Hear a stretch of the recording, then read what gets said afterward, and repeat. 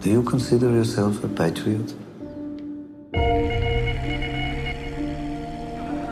The Spy recently arrived on Netflix, and to be honest, as it stars Sacha Baron Cohen, I fully expected this to be a comedy. On watching the trailer, however, it was quickly clear that this was a straight, serious drama. Here is what it is about. In the 1960s, Israeli clerk-turned-secret agent Eli Cohen goes deep undercover inside Syria on a perilous, years-long mission to spy for Mossad. If you ever needed confirmation that Sacha Baron Cohen is a great actor, this miniseries will cement this.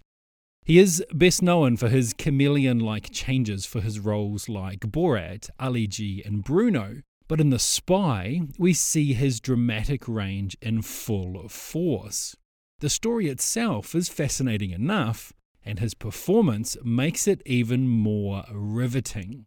The series is based on a true story, and in order for the series to have the best effect, I would recommend that you don't Google Eli Cohen before watching it. Suffice to say, what he managed to pull off is quite amazing.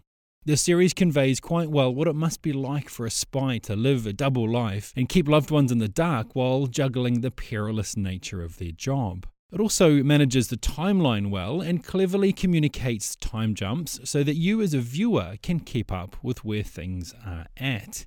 It's a one-off miniseries with 6 episodes that vary in length from around 45 minutes to around about an hour, and every part of it kept our eyes glued to the screen.